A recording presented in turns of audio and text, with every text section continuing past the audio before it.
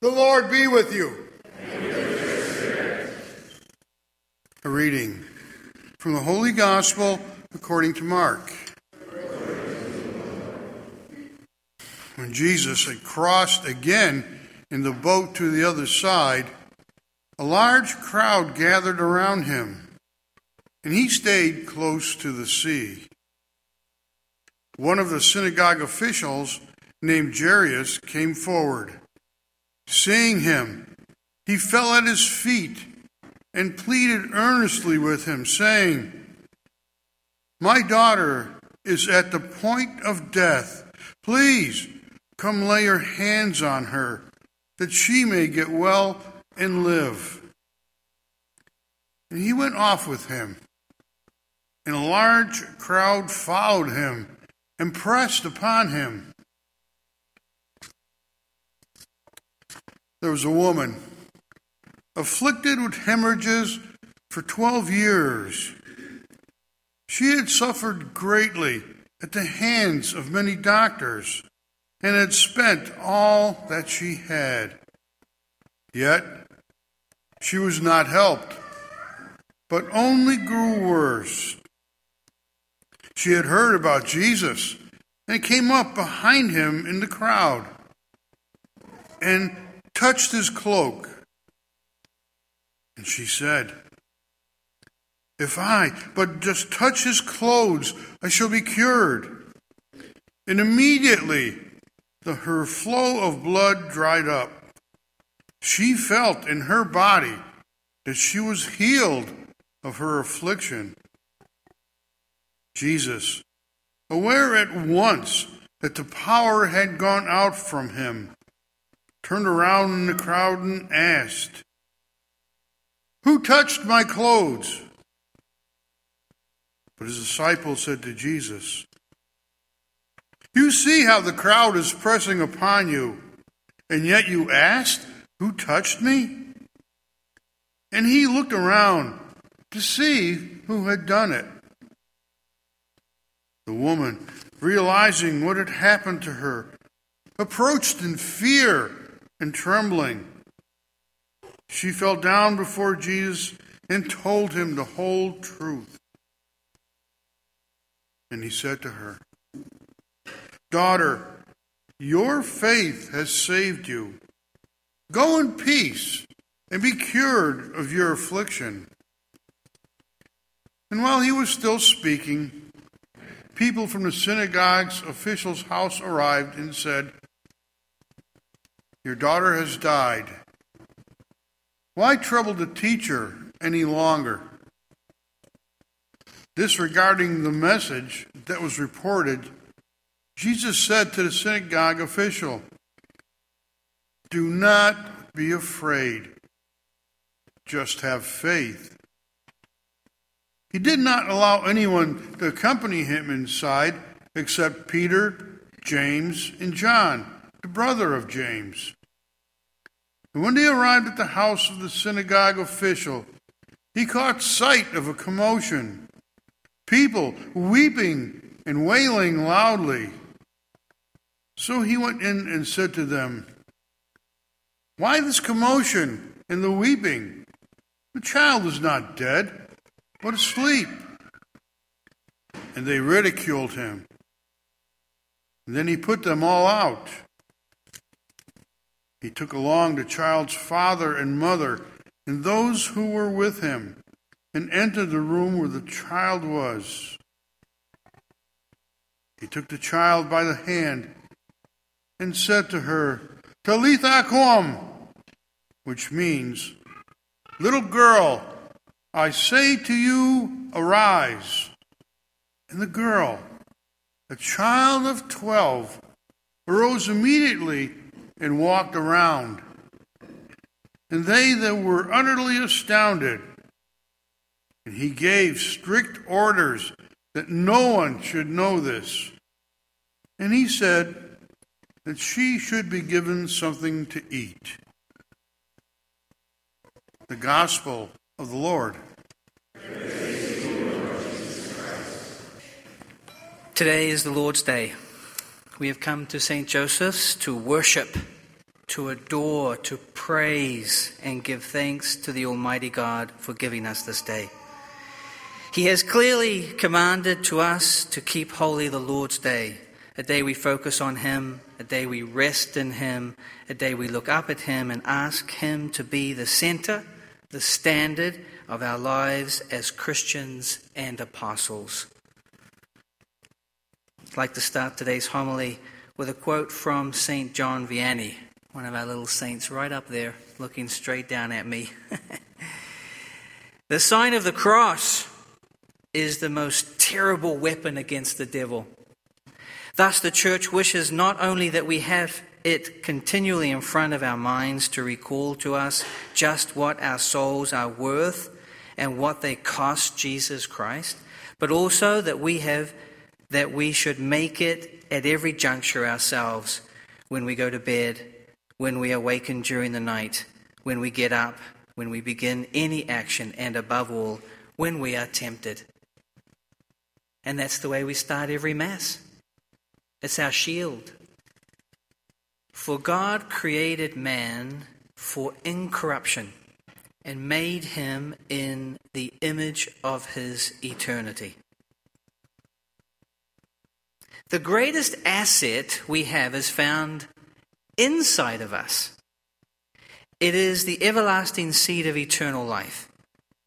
The first reading is making us aware of this awesome gift and the dangers that attack it. I am destined to live forever in heaven with our Lord, but I could also end up somewhere else. Hell, if I don't safeguard the gift. It is possible to lose it. On Sunday, we make the Lord's Day the center of our week, and therefore safeguard this eternal seed inside of us. What happens here inside St. Joseph's today is a roadmap for the week. The readings are supposed to accompany us and shed light on all the encounters we will have this week. Do you realize this?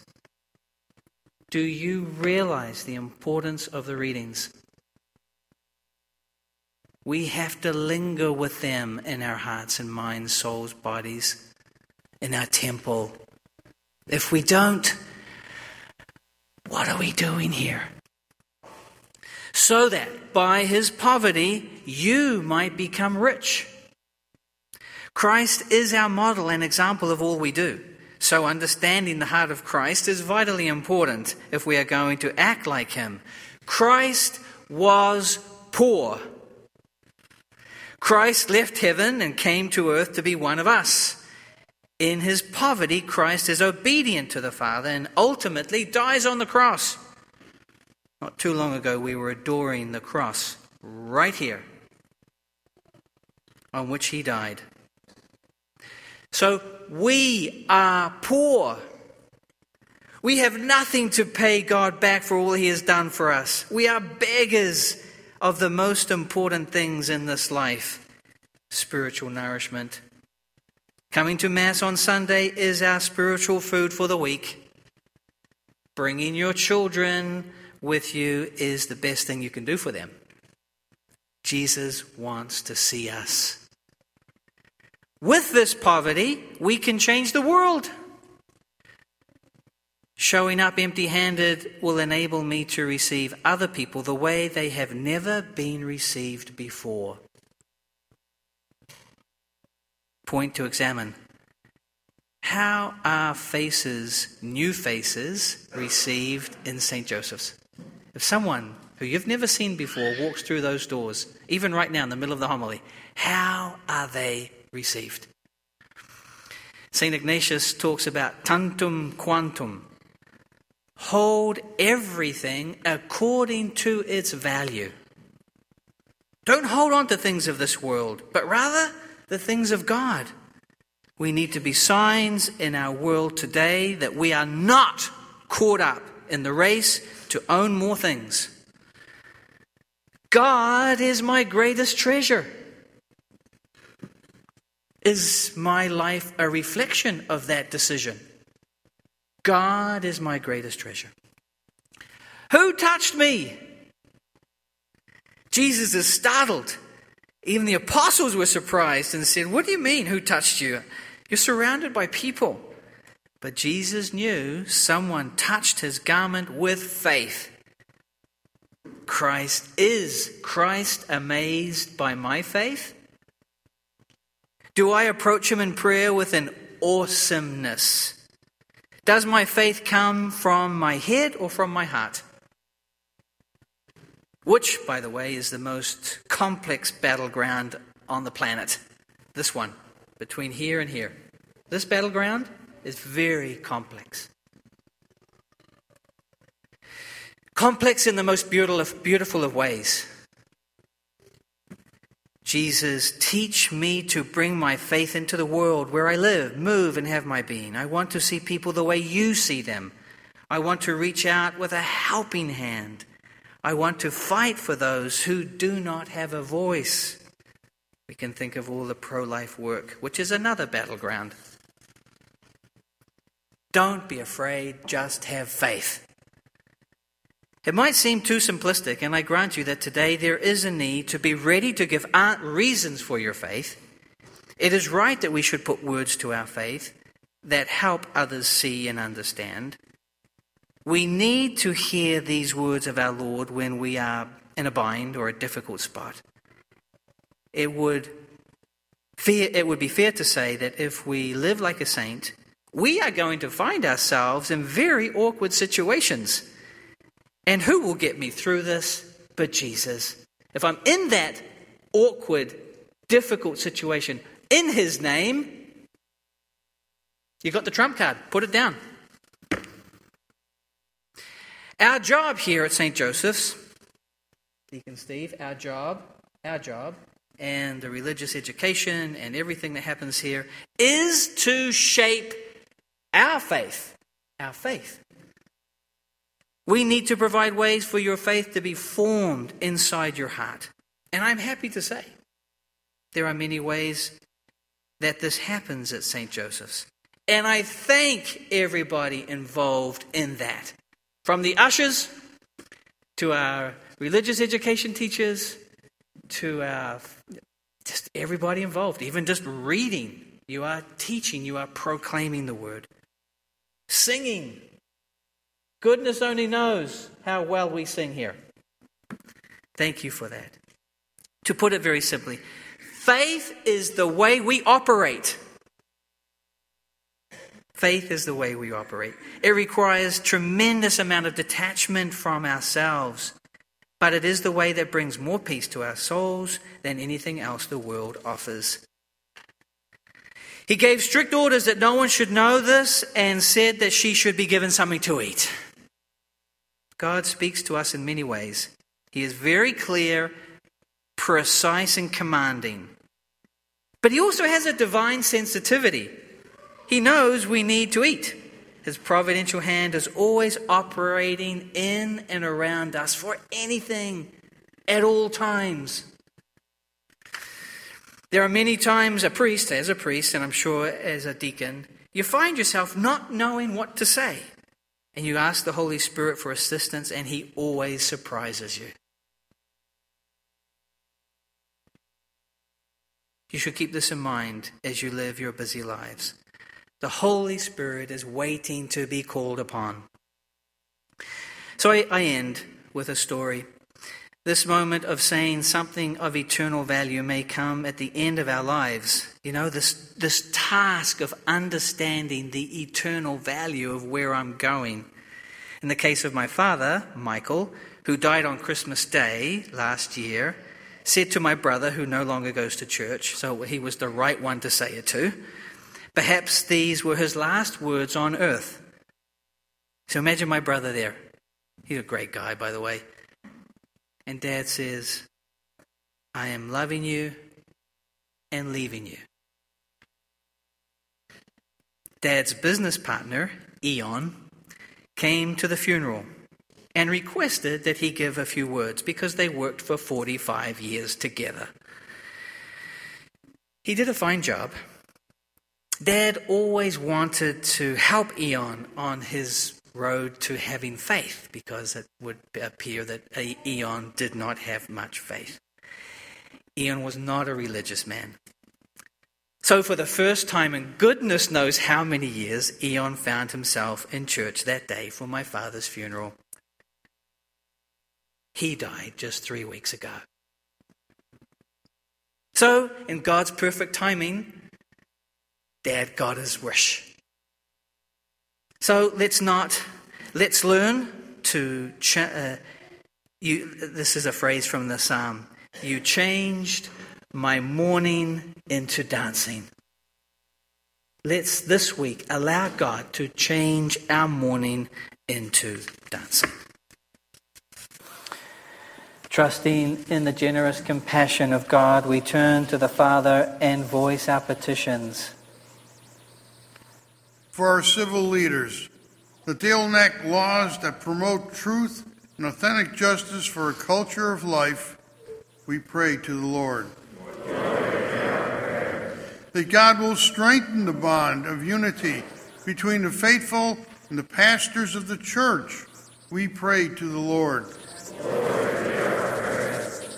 For blessings on all families gathered together at this time of year, for reunions or for a time of rest, we pray to the Lord.